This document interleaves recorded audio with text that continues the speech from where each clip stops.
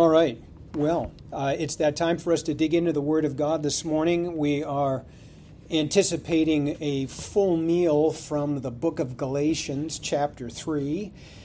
We are in verses 19 to 22, so I'm very excited to get into that with you. I want to say I'm hopeful that after having been in Galatians 3 chapters by now, you've not only sharpened your understanding of doctrine of justification, but you've also learned a little bit about ministering to wayward and doctrinally confused Christians. They may be or may have been brought along in error by some very convincing false teachers who are good at making false doctrine look good and true doctrine look bad. But we have to make a concerted effort to steer them back to the right way. And when Paul ministers to the spiritually wayward and doctrinally confused, he employs a number of effective strategies, arguing from lesser to greater, as you have seen, appealing to what is written. He'll do that in our passage this morning. Oh, and let's not forget his use of rhetorical questions. He's fond of these kinds of questions, using them very skillfully to put the backs of his hearers against the wall when he wants to rebuke them or to win them over to a right and biblical way of thinking, while at the same time attacking the opposition. That's what we might call a polemic use of the rhetorical question. The idea, of course, is to promote truth that leads his audience to a biblical conclusion and at the same time counter his opponents. That is a polemic way of bringing a rhetorical question. So the rhetorical question is so versatile. What we encounter in our text this morning is yet another literary strategy that Paul uses to lead his readers along to a right conclusion. It's also a question, although it's not rhetorical. The answer is not as obvious or obvious in the question itself. It's just a regular question, but he raises it on behalf of his audience. That is to say, he asks them or asks for them. He asks the right questions for them. He puts the questions in their mouths. And I'm referring to an anticipatory kind of question that he raises, and usually he raises it in objection to what he's just argued. Now, he lays out his doctrine, but then he anticipates objections in forms of questions. He does this all over the book of Romans. For example, what then if some did not believe? Their unbelief will not nullify the faithfulness of God, will it? Romans 3:3. What then? Are Jews better than Gentiles? Romans 3:9. What shall we say then? Are we to continue in sin that grace may abound? Romans 6:1. What shall we say then? There is no justice with God, is there? Romans 9:14. You will say to me, why does he still find fault? For who will resist his will? Romans 9:19. So you get the idea. Now, it's so important to anticipate objections to your teaching from your audience and to be as prepared as possible with sound answers. Paul's anticipatory questions many times serve as a way to lead his discussion. And in this case, he's not so much anticipating, I think, as he is planting with a question, planting thoughts that his audience should be thinking about. He plants objections that he wants his audience to think about so that he can take the argument to the next level. It's really masterful. And he does this in all those examples that I just read from you from the book of Romans.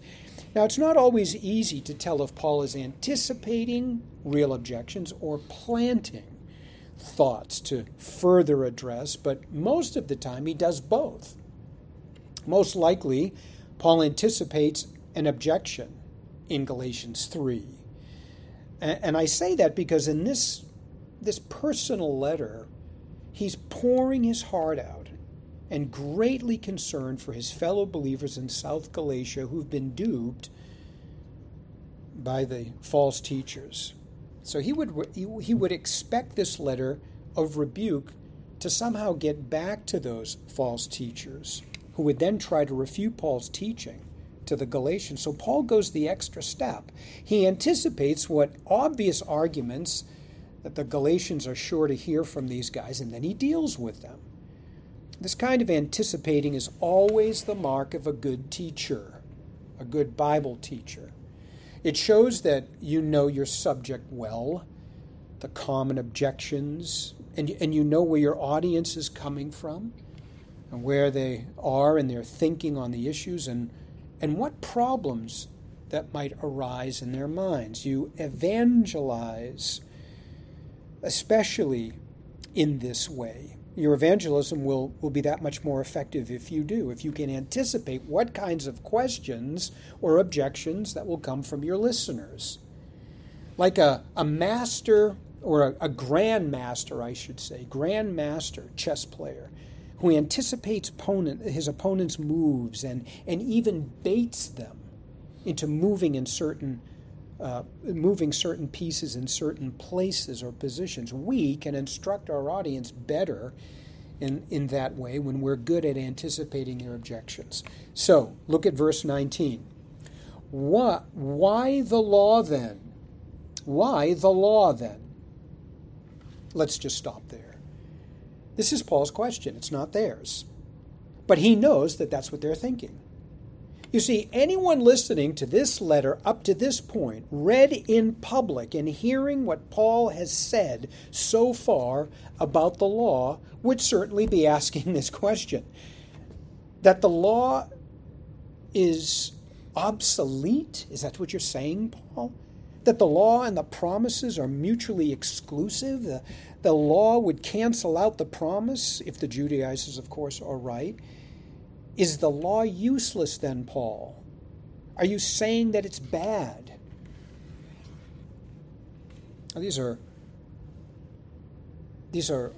questions that Paul no doubt anticipates from his audience because of the influence of the false teachers. And Paul has this to say to these questions. Of course the law is not bad. Of course it's not evil. None of the Galatians' assumptions about Paul's teaching of the law were correct. The law cannot be bad since it expresses the very essence of God's holiness. It is a perfect standard of morality and spirituality. And as far as its usefulness, well, it served a couple of different purposes, of which the primary one was a means of sanctification for believing Israelites under the Old Covenant. We've argued this before. And the key there is believing Israelites, right? A Jew had to be born again. He had to be redeemed. He had to be circumcised of the heart if he would benefit from the law. Then the law would be his delight, as it is the psalmist all throughout the Psalter. And beloved, I would say that the same is true today for all born-again believers in the New Covenant. I might remind you that Jesus summed up both the Ten Commandments and the Christian faith with just two summary commandments: love God, love neighbor, and in that order. So we believers on this side of the cross love God just as much as those believers on the other side of the cross had. And all God's true people will delight in his law. Paul says in Romans chapter 7, verse 22, "For I delight in the law of God in my inner being." And they desire to embody or manifest the law in their lives because they can in Christ. This is what Paul meant in 2 Corinthians chapter 3, verse 3, where he said to the believers there, "You are a letter of Christ, delivered by us, written not with ink, but with the Spirit of the living God, not on tablets of stone, but on tablets of human hearts." Do you love God's word and delight in it to the extent that you embody its very message for the world to read? It's one of the questions that confronts us from this text. Can your neighbor read it in you? How about the person at your work that you really have trouble with? Can she read it in you? Can he read it in you? Or what about your unsaved spouse or unsaved children? How do they read you? If you're obeying God's truth in your life, it makes sense that you would embody its commands and principles. Are people taking note of your habits and the fact that you keep Sabbath Sunday, that you seem to go the extra mile with those who mistreat you? Do they see that? That you always return good for evil and don't take revenge? That you try to live in peace with others as far as it is possible for you to do so, and always seem to be calm. Oh, she's so even-keeled, unmoved by even trying times, exuding this confidence and this joy that the pressures and misfortunes of life cannot seem to douse. Is that what they're saying about you? Of course you manifest this. I know you do. That's what it means to be living epistles. You know, when a book is read on tape for people to listen to, it's called an audiobook. Maybe you have them. And when a book is acted out by actors on a screen for all to see, it's called a movie. But you are living epistles. When people spend any amount of time with you, they read your creed loud and clear. There's no mistaking who you are. You love God's law. And if you don't, you need to examine yourself to see if you're even in the faith. Because God's law should be your delight. And if you don't do a good job of displaying the book in behavior, then you need to learn to train yourselves better in godliness. Well, let me say, at the risk of simplifying this, delighting in God's law, which is really delighting in God who wrote it, cannot help but transform your thinking and your lifestyle. It has to. It has to. Those who love the word more than food will not have a weight problem. How about if you love God's word more than your greatest fears, you won't be intimidated by them. Love God more than any human relationship, and you will always treat people the way you should. Love God more than your work, and you will always have a sterling work ethic. Do you see how this works? And in addition to embodying it, I wonder if you resonate with David's sentiments in Psalm 19 regarding the benefit that he found in God's law, that it restores the soul, that it rejoices the heart. It is more desirable than pure gold and sweeter than the drippings of a honeycomb. Do you find that to be true when you read God's word? Is it the place you retreat to? Do you know about taking holy refuge?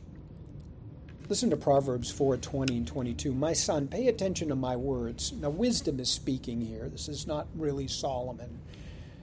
Incline your ear to my sayings. They are not to escape from your sight. Keep them in your midst and in the midst of your heart, for they are life to those who find them and healing to all their body.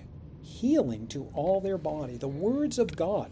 We're not surprised that Paul, a Hebrew of Hebrews, who knew the Proverbs well, described Scripture in medical terms that speaks of soundness and health. He tells his young protege, 1 Timothy 4:6, to be constantly nourished on the words of faith and in the good doctrine which you have heard and been following. In chapter 6, verse 3, he speaks of the words of Jesus as healthy words. Healthy words. Spiritually healthy words. They make you sound. And they'll make you of sound mind and body as well. Not quite sure how that all works. It does. They're all connected. Now, in Galatians chapter 3, 19 to 22, Paul talks about the secondary purpose of the law. We said the primary purpose was for believing Israel for their sanctification, but the secondary purpose of God's law and how it relates to the gospel promise of the Abrahamic covenant is here in verses 19 to 22. And if I had to summarize or principalize this passage in one sentence, I would say this: God's law only exposed sin and was mediated with a limited purpose and scope in order to serve the interests of the gospel promise. The law served the interests of the gospel. I can't wait to open this up with you. Let's look at the first truth we have here. Number one, God added the law to expose human sin. That's verse 19, first part of verse 19. The apostle says there this about God's law: it was added on account of the violations. Now, the word added needs some explanation. Remember, the Judaizers were arguing that the law supplemented the promise of the gospel. And by that, of course, they meant that both adherence to the law and faith in Christ justified you. Now, Paul said that's not true. Nothing can supplement the gospel promise, at least of all the law. So he means that God added the law to humanity for the purpose of showing them their true colors, to show them who they really are on the inside, to show them the condition of their hearts. The presence of the law in the life of any unbelieving Israelite under the Old Covenant who went through the motions, the religious motions of worship without the redeemed heart, that couldn't escape from being exposed for who he really was. The law would show him that he is a sinner, that he's inadequate to meet the holy demands of God's perfect law. It revealed to him that he was a lawbreaker. The scrutinizing light of the law revealed his sins. He would see, perhaps for the first time, just how sinful and offensive he was to God and was deserving of God's wrath. And in this way, we can speak of how the law multiplies or agitates the unbeliever's transgressions. It brought them to light. I remember years ago, my grandmother had cataract surgery, after which she didn't need glasses anymore. They had sewn new lenses right into her eyeballs. Some of you know this. Some of you have had this procedure done. A remarkable surgery. She was so glad she didn't need glasses anymore. But at the same time, she was also shocked to see how old she had become. Where'd all the wrinkles come from? The law is like new lenses to a sinner. It helps him to see his life from God's perspective. It reveals all his sinful imperfections that he hadn't noticed before. And Paul would address this subject in great detail in Romans, explaining in chapter 4, verse 15, that the law brings about wrath where there is no law, there is no violation. Now, he's not saying that before God brought the law, there was no sin, or even that sinners before the law were not violators of God's moral law. Make no mistake, sin reigned from Adam to Moses. Just read Genesis if you want proof of that. Paul means that sinners before the time of the law didn't realize so readily that they were vile sinners or that they faced condemnation because of it. At a certain point in history, God gave the Israelites new moral and spiritual lenses to see clearly their sin and their guilt before him. The context in Romans 4 is about the benefit of the law.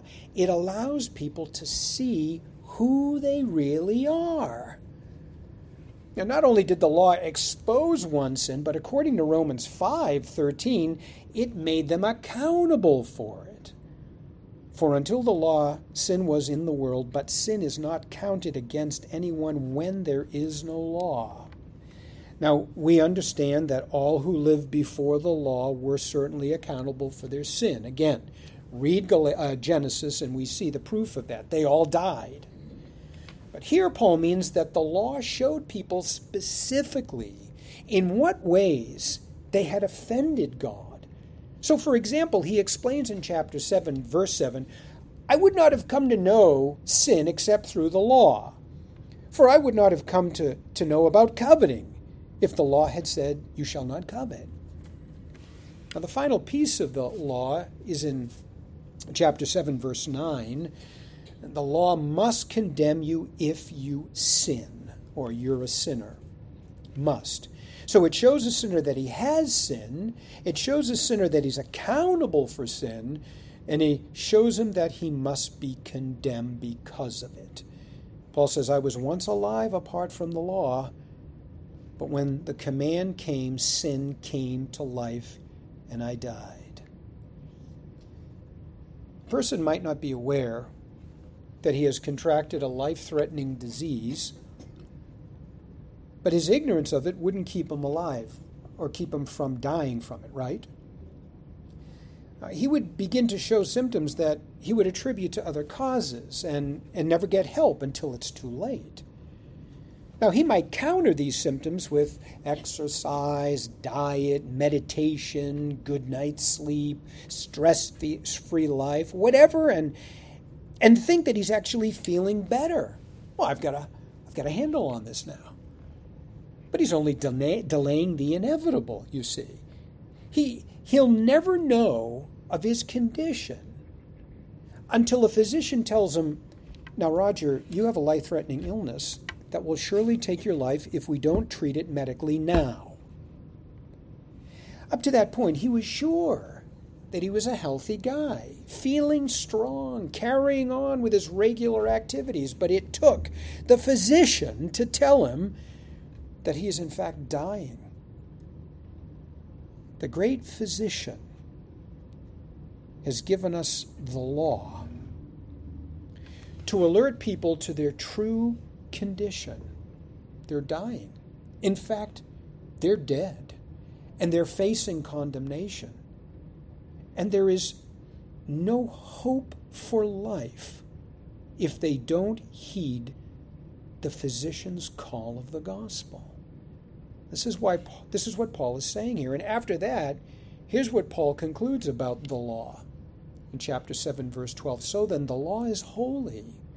The commandment is holy and righteous and good. It's at this point in Romans 7 we find one of those famous anticipatory questions that we spoke of earlier. In verse 13, Paul anticipates that some might question whether the law is good if it actually kills, and he corrects that thinking. He said, therefore, did that which is good become a cause of death for me? He's talking about the law. Far from it. Rather, it was sin in order that it might be shown to be sin by bringing about my death through that which is good, so that through the commandment sin would become utterly sinful. What's he saying? The law by itself neither condemns nor kills. Did you know that? It's good. The law is good. It neither condemns nor does it kill. It's sin that kills. Right? You knew that. The wages of sin is death. So sin kills through the law. The law didn't condemn Christ until he became sin for us. Then he had to die. No other option. The law doesn't kill those who are in Christ, right? Why? Because sin is not a factor anymore. Jesus paid it all.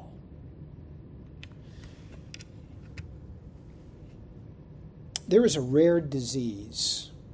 I don't know why I'm in disease mode today, but there is a rare disease that plagues a small percentage of the world's population called xeroderma pigmentosum. Xeroderma pigmentosum. One in 1 million people in America and in Europe are born with this disease. That's how rare it is. It causes an extreme sensitivity to sunlight. Now, those who have it would not argue that the sun is bad or harmful to one's health. In their case, the XP, for short, is bad and harmful. XP is inherited from both mother and father that have the same recessive gene. If both have it, then they'll pass it along to their child. In other words, it's what's inside the person with XP that makes the Son such a hostile environment. His problem is not external, it's internal, it's systemic. If XP patients are ever to enjoy the outdoors during daylight, well, dermatologists recommend that they wear clothing which offers maximum protection from UV light. And I'm talking about a suit from head to toe with a visor to protect their faces and their eyes. They need to put on this UV protective sunglasses in addition, these goggles behind the visor, behind the face shield. And beneath the outer protective layer, they also put on sunscreen. The law is like the sun. It's good. It has healing properties for those who have been healed from this disease of sin and have put on Christ. But unbelievers still suffer from the systemic disease of sin. And exposed to the law becomes a harmful environment. In fact, in their case, a death sentence. They need to be clothed with the righteousness of Christ. Paul puts it this way in Romans 5:20-22. The law came in so that the offense would increase. But where sin increases, grace abounded all the more. So that as sin reigned in death, so also grace would reign through righteousness to eternal life through Jesus Christ our Lord. A wonderful, wonderful truth that is. Number 2, God mediated his law with a limited purpose and scope. Now, in relation to the promise, we're seeing the inferiority of the law, really. Paul says, second verse, half of 19 and all of verse 20, having been ordered through angels at the hand of a mediator until the seed would come to whom the promise had been made. Now, a mediator is not for one party only, but God is only one. Okay, now these two verses are extremely difficult to interpret. I don't mind telling you. Took a while. And I found out why. Would you believe me if I told you that there are, to date, over 400 interpretations of this verse? I kid you not, 400. Now, I wouldn't have time or energy to recount them all to you, and we wouldn't be using our time wisely if I did. Rather, I want to focus your attention on some undeniable aspects here to understand Paul's argument. And I'll tell you right up front that it seems to me that though Paul is contrasting the promise and the law at this point, he's showing or arguing really for the superiority of the law.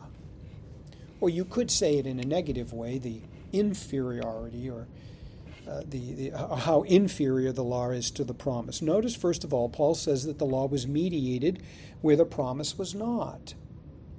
Angels mediated the law between God and Moses mediated the law between God and the people. Lots of mediation going on with the law. Exodus says that God gave Moses the law on Mount Sinai, but in Acts 7:53, Stephen mentions that this event included the mediation of angels, that God gave Moses the law by the mediation of angels. And so does the writer of the Hebrews. So Paul brings this up in Galatians 3 as part of his argument. He seems to be saying that whereas the law was mediated, God's promise to Abraham was not.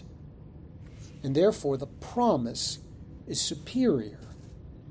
God himself spoke directly to Abraham when cutting the covenant with him and continued to speak directly to Abraham about the promise in Genesis 12, Genesis 15, Genesis 17, and Genesis 22.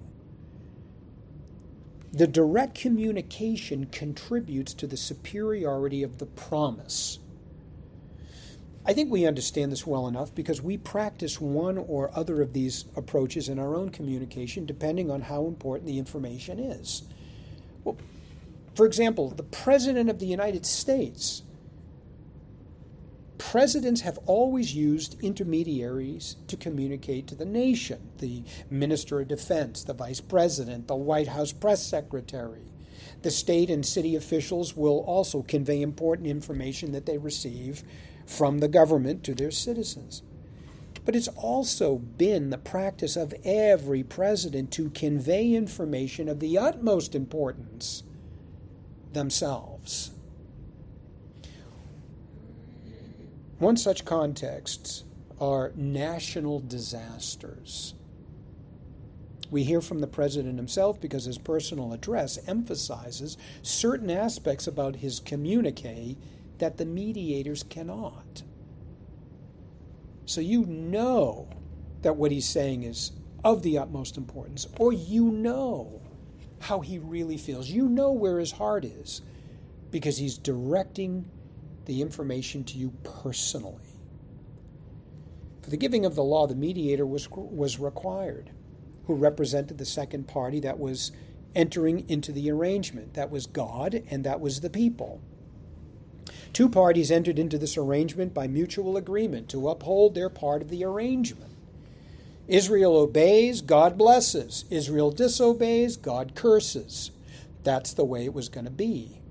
But the promise that God made with Abraham in the Abrahamic covenant was an unconditional promise, with no stipulations that Abraham had to agree to.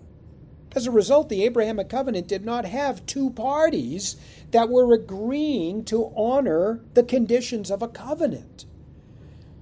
There was only one party who obligated himself to the promises that he made, and that was God. He swore by himself to fulfill his promise to Abraham. And this is what Paul means in verse 20 when he says, "Now a mediator is not for one party only, but God is only one." When God gave the law, there were two parties needed a mediator. God acted unilaterally in the Abrahamic covenant. No mediator. God was the only one who was obligating himself to his promise to Abraham and to his seed. Now, I might also point out that the law was part of the Old Testament covenant, which was a conditional covenant, as I say, with Israel. By conditional, I mean that the covenant made stipulations that Israel had to agree to. We find a very interesting comment to this relationship between the law and the Old Testament covenant when the Israelites were about to go into the new land. Now, long before that, in Exodus chapter 24, verses 7 and 8, they agreed to the stipulations of the Old Covenant. You might remember, it says in verses 7 and 8, "All that the Lord has spoken we will do, and we will be obedient." So Moses took the blood and sprinkled it on the people, consecrating them. Covenant was ratified. Okay, fair enough. Now in Deuteronomy chapter 4, verse 13, just before the people are ready to go into the land, Moses reminds them of this prior commitment that they made. And he makes a strong connection between the covenant and the giving of the law. Listen, "So he declared to you his covenant, which he commanded to you to perform. That is the 10 Commandments. And he wrote them on 2 tablets of stone." Israel was accountable, beloved, to the law. God would bless or curse them depending on their response to the law. Second of all, we note that the mediated law had its limitations, where the promise does not. In terms of its purpose, the law was primarily meant, as I say, to sanctify believing Israelites, and as we also argued, secondarily, to condemn the unbeliever for violating it. But the purpose of the gospel promise was to save unbelievers from their sin whom the law condemned. The law was also limited in its scope as well. The law was to mediate between God and Israel only, God-fearers notwithstanding. But the promise made to Abraham and to Christ was for both Jew and Gentile, right? The promise was designed to save both, not just Jews. Paul would declare in Romans 3, a great truth, verses 29 and 30. Is God the God of the Jews only? Rhetorical question. Is he not the God of the Gentiles also? Yes, of the Gentiles also. Since indeed God, who will justify the circumcised by faith and the uncircumcised through faith, is one. One God who makes a unilateral decision or promise to save by his name both Jew and Gentile. Before we move on to the last part of our text, I think it's important to mention just how important the distinction Paul makes between the inability of man to please God by his own way and works, and God's ability to save man by being pleased with the sacrifice of Christ or the work of Christ. That truth is obviously vital in evangelism and what we need to communicate to unbelievers, no question, but it is also a truth that we need to remind ourselves of, beloved. When we find aspects of this new life that God has given us through the gospel promise difficult, depressing, hard, painful. You've been there. I know you have. We all have. We all will and continue to find ourselves there. It's in those times that we tend to forget, don't we, that God is fulfilling his promise to make us more like his Son, to make us perfect, to bring us to glory in his own way and in his own time. I received a call recently in the wee hours of the morning from a very mature Christian brother whom I've known for a long time. It was more of a distress signal, really, an SOS, if you will. I asked him what was wrong, and he told me of his context and of the great pain that he was in.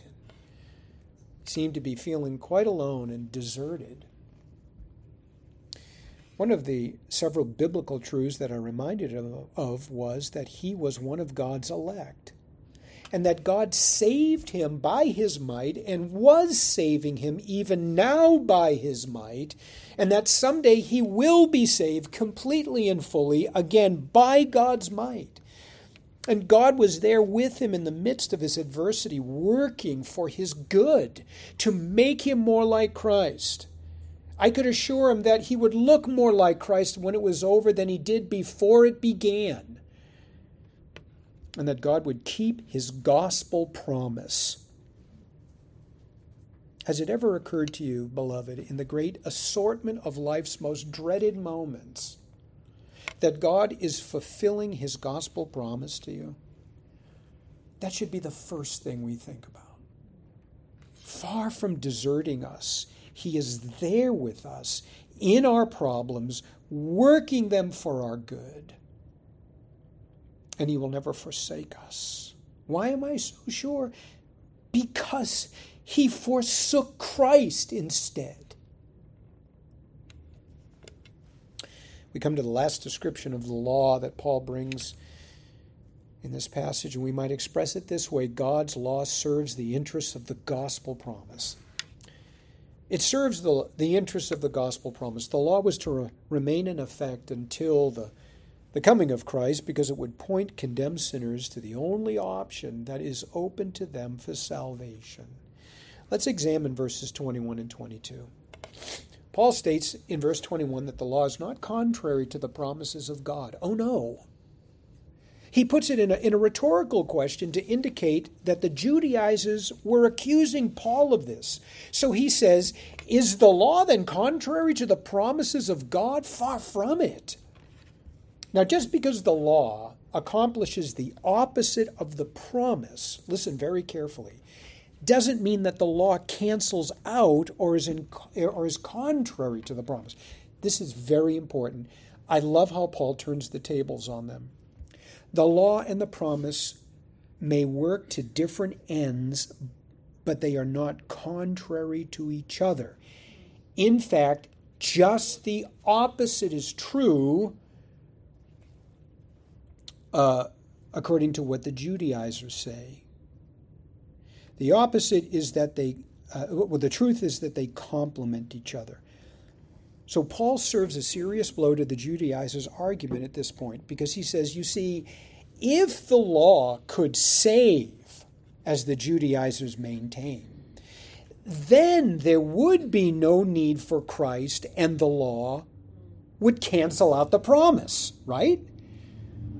And we find this argument in verse 21. If the law had been given that was able to impart life, then the righteousness would indeed have been based on law. In other words, no need for the gospel promise, no need for Christ. I love this argument. The Judaizers are absolutely wrong. He sets the record straight here on the relationship between the law and the promise. Both have different purposes, yes.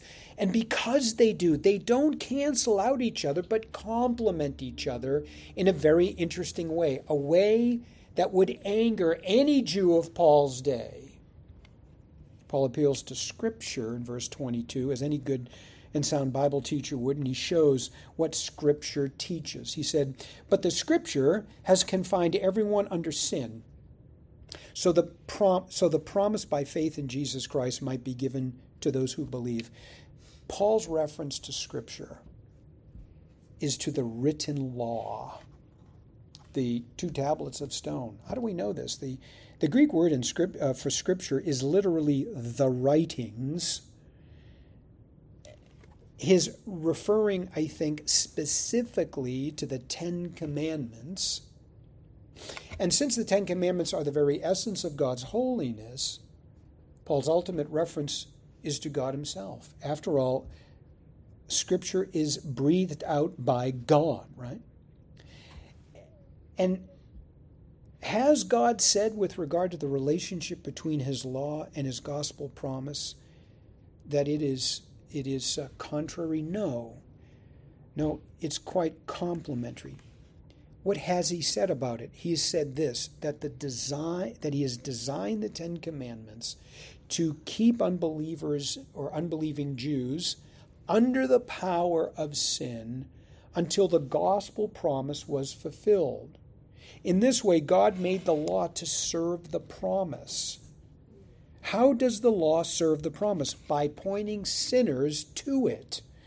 F.F. Bruce puts it this way in his commentary in Galatians, quote, "The law cannot of itself impart life, but by showing the bankruptcy of human effort, it shuts men and women up to the grace of God as their only hope. Far from being against the promises, then, the law drives men and women to flee from its condemnation and seek refuge in the promise." Do you see how this works? You see, the law can only condemn those who violate it. And the Judaizers would make anyone who believes in their gospel guilty of abusing the law. They said the law saves, the law doesn't. The law justifies, the law doesn't. And by abusing it in this way, they become guilty of canceling out the gospel. The law is a perfect complement to the promise. The two have different purposes, yes. One indicts so that the other can pardon. One condemns so that the other can save. One imprisons so the other can set you free. And in their contrasting purposes, they complement each other perfectly. In closing, I want to say that the law serves the best interest of the promises, and it serves the best interest of those who stand to receive the promises. That's all those who will trust Christ. And when we witness to the lost, we need to convince the lost of their condemnation before a holy God with the hope that that truth will drive them to Christ. The Judaizers' gospel that mixed law and gospel as a means of justification was a false gospel. And it might manifest itself in different ways or different versions today. Certainly legalism in Christianity comes the closest. But I would say that today, one of the biggest problems that the church has is in understanding nothing of this delicate and inviolable relationship between law and gospel. You know it as the bad news, good news of the gospel. The bad news is that the holy God condemns everyone without exception because no one measures up to his holy standard, the law. And when a sinner realizes that, he is then ready to receive the good news that Jesus Christ has actually kept the law on his behalf, paid the penalty of death on his behalf, and that he need only trust Christ for eternal life. Bad news, good news. Law, gospel. The worst possible news is that God has condemned me. The best possible news is that God has pardoned me. Both are necessary to preach for a correct gospel. Law and gospel. Law and gospel. Jesus took my hell and he gave me heaven. Just as the Judaizers were guilty of abusing the law by adding to the gospel, so those in the church today are guilty of abusing the gospel by taking away the law's condemnation from which it saves. Don't do that. It's getting easier to do in our culture. All the more reason why we need to read Paul's letter to the Galatians. Our Father, we are grateful that we have this letter to read, a word from your mouth that you led the apostle to write in his own style and from his own heart, yet the very words that you would have him to write, which you, by your sovereign grace and mercy, preserve down through the ages, that they may wind up in our hands so we could read them and we could benefit by them. Oh God, our prayer is that we will preach the word, the gospel as we have received it, and that more than this, we would stand on its promises and remind ourselves of them, that they are ours, especially in times of great difficulty that all Christians face and will until you come again. We pray, O God, that we will take to the gospel, that we will hide ourselves in the promises of the gospel, that we will make holy retreat to our Lord and Savior and stay